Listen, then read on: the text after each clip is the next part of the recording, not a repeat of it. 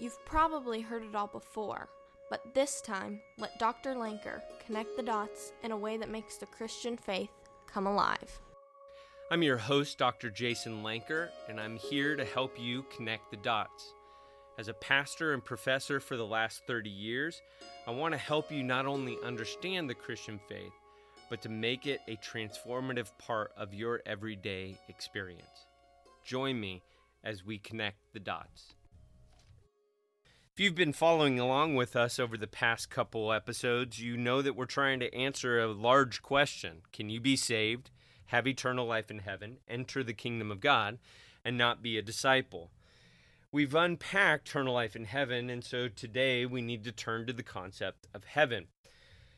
First, in order to engage that concept, I want to ask a preliminary question. And I think this really helps us to be able to grasp this concept of what heaven is about and where it is at. This question is, where is God?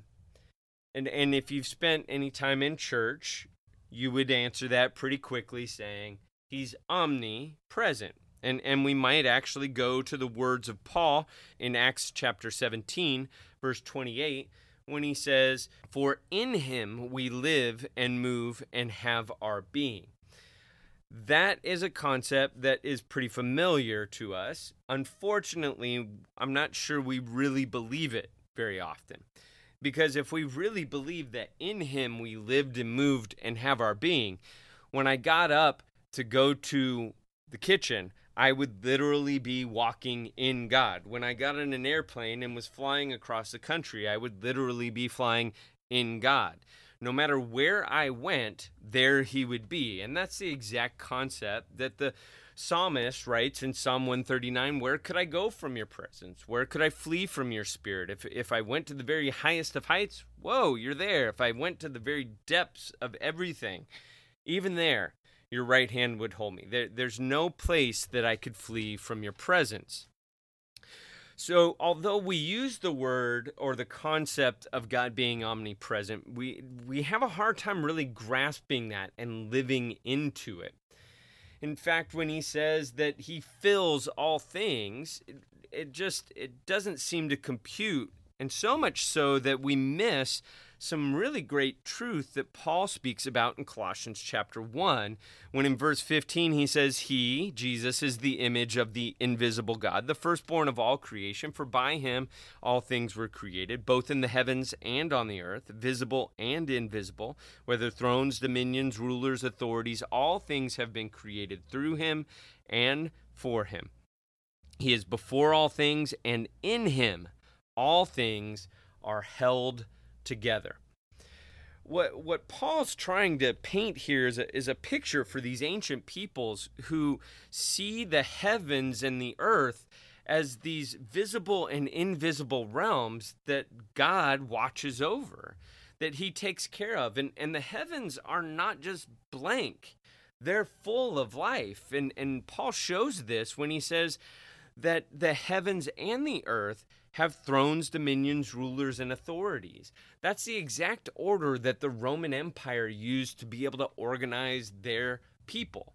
If we have that kind of structure for a small planet with 7 billion people on it, and we don't use the thrones, dominions, rulers, and authorities, but we use nations and states and counties and cities, if we have that kind of structure for that small of a life form on that small of a planet and the whole entire galaxy, how much life is out there?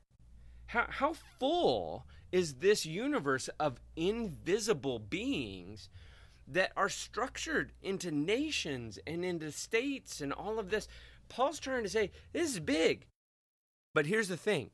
All of it, visible and invisible, is held together in God, because He is omnipresent. This is why whenever you see any pictures on the internet that show this big old huge cloud nebula that's taking up 10 galaxies, and they say, look, we found the finger of God. No, you didn't. Because the moment you say, there He is, you're saying, there He isn't. And He's everywhere all at once.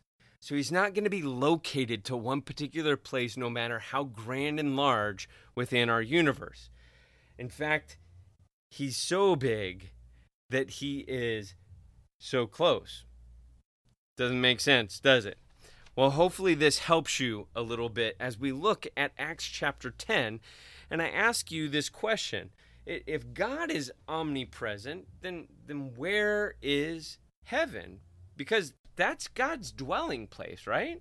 I mean, let's just go to the famous prayer that Jesus taught us. Our Father who art, in heaven, hallowed be thy name. So God's kind of home address is heaven. And if we take the logical inference here, we say, well, if God's everywhere and his dwelling place is heaven, then heaven is everywhere as well.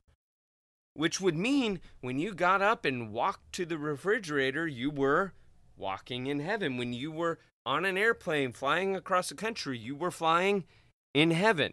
Does not seem to compute at all until we get a little bit of a fuller perspective. And I find that fullest perspective explained best in Acts chapter 10. In Acts chapter 10, this is Peter's vision that he's going to have to be able to go see Cornelius and about Jews being okay to eat with Gentiles. But there's a word that's used there that is the word Uranos. In Greek, it's translated as heaven. But we're going to see that in your version and many of our versions, it's translated differently because we have a hard time conceiving of heaven being literally this place that is as present as what God is. And so as I read through this, I want you to just go back at whatever time you can and look at how your translation translates verses 9 to 16. I'm going to read through. It says, on the next day, as they were on their way and approaching the city, Peter went to the housetop about the 6th hour to pray, and he became hungry and was desiring to eat. But while they were making preparations, he fell into a trance, and he saw the Uranos opened up, and an object like a great sheet coming down lowered by 4 corners to the ground, and there was in it all kinds of 4-footed animals and crawling creatures of the earth and birds of the Uranos. A voice came to him, get up, Peter, kill and eat. But Peter said, by no means, Lord, for I have never eaten anything unholy and unclean. Again a voice came, what God has cleansed, no longer consider unholy. This happened 3 times, and immediately the object was taken up into the Uranos. In your translation, it's going to say sky, air, heaven. It's going to translate it differently because that's how we conceive of the heavens. But for the Greeks, for the Jews, for the Romans, for almost every ancient culture, they thought of the heavens as anything without physical space. So the heavens were the place that the birds flew, because they flew in something without physical space. That was the first heavens. The second heavens was the place where the stars and the planets were found. And the third heavens was the place that God, being in and through it all, where he existed. It encapsulated absolutely everything. So when we see that the heavens are present, we see that the heavens are present within what is invisible. And this fits exactly with what we see in Colossians chapter 1. Remember how we said, in him all things are held together? Well, if you're a really nerdy person and you love science and physics and all that kind of stuff, if you were to look at our bodies have the appearance of physicality, but they are riddled with space. God lives in and through all of his creation. Literally, in him, all things are held together. This is why he knows every hair on your head and every thought on your tongue before you ever say it. Why? Not because he's brilliant, which God is, but because he lives with us.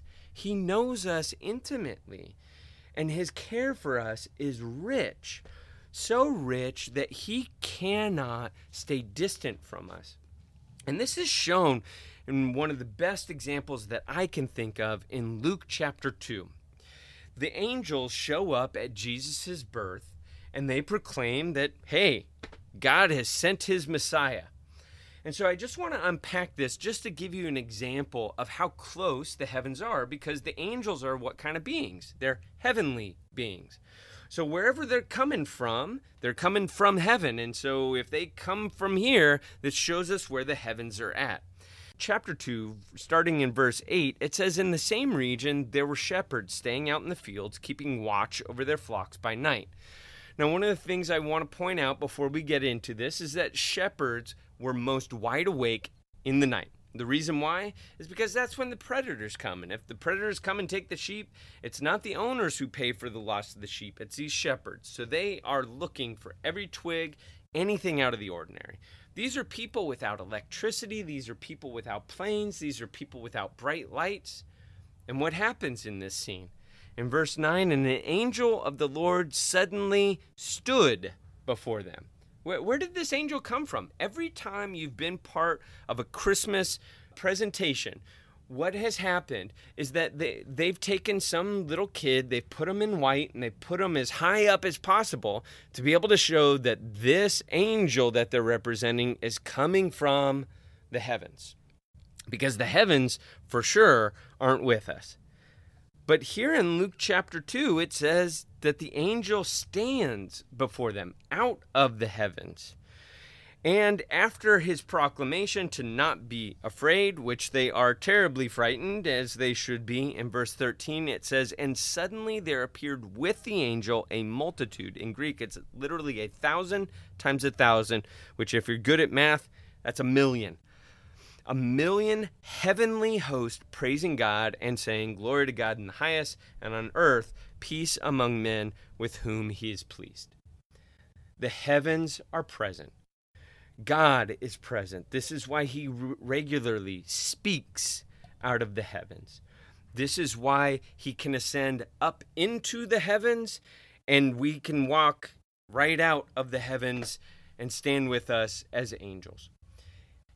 Everything without physical space is an entrance into the realm which God inhabits. And this realm is not far from us. It is not something that we will go to when we die, that is billions and billions of light years away. But in a moment, in a twinkling of an eye, finally the light of heaven that has always been there in front of us will shine onto our souls, and we will see him as he is. In the meantime, Paul gives us this great assurance that comes right before the great passage in Ephesians chapter 2, verse 8, and I just want to finish with this. In verse 4, it says, "God being rich in mercy because of his great love with which he loved us, even when we were dead in our transgressions, made us alive together with Christ. By grace you have been saved, and raised us up with him, and seated us with him." Where? In the heavenly places, in Christ Jesus. When Jesus Christ went back into the heavens after his resurrection, he was not lying to you and me when his last words in Matthew were, "Hey, I will be with you always, even to the end of the age."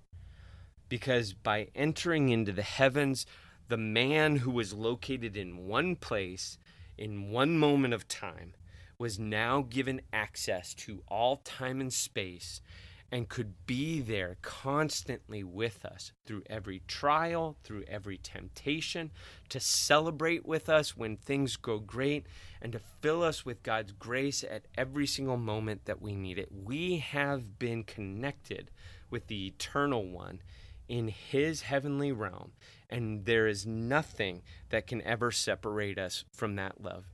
That is a great truth, and that is what we need to begin to understand and experience and live into if we are really going to know eternal life in heaven. If you enjoyed listening today, please subscribe to our podcast. And if you'd like more information, please visit us at drjasonlanker.com. That's drjasonlanker. May you go in the grace of God, and may you not just understand the Christian faith, but live it more fully this week.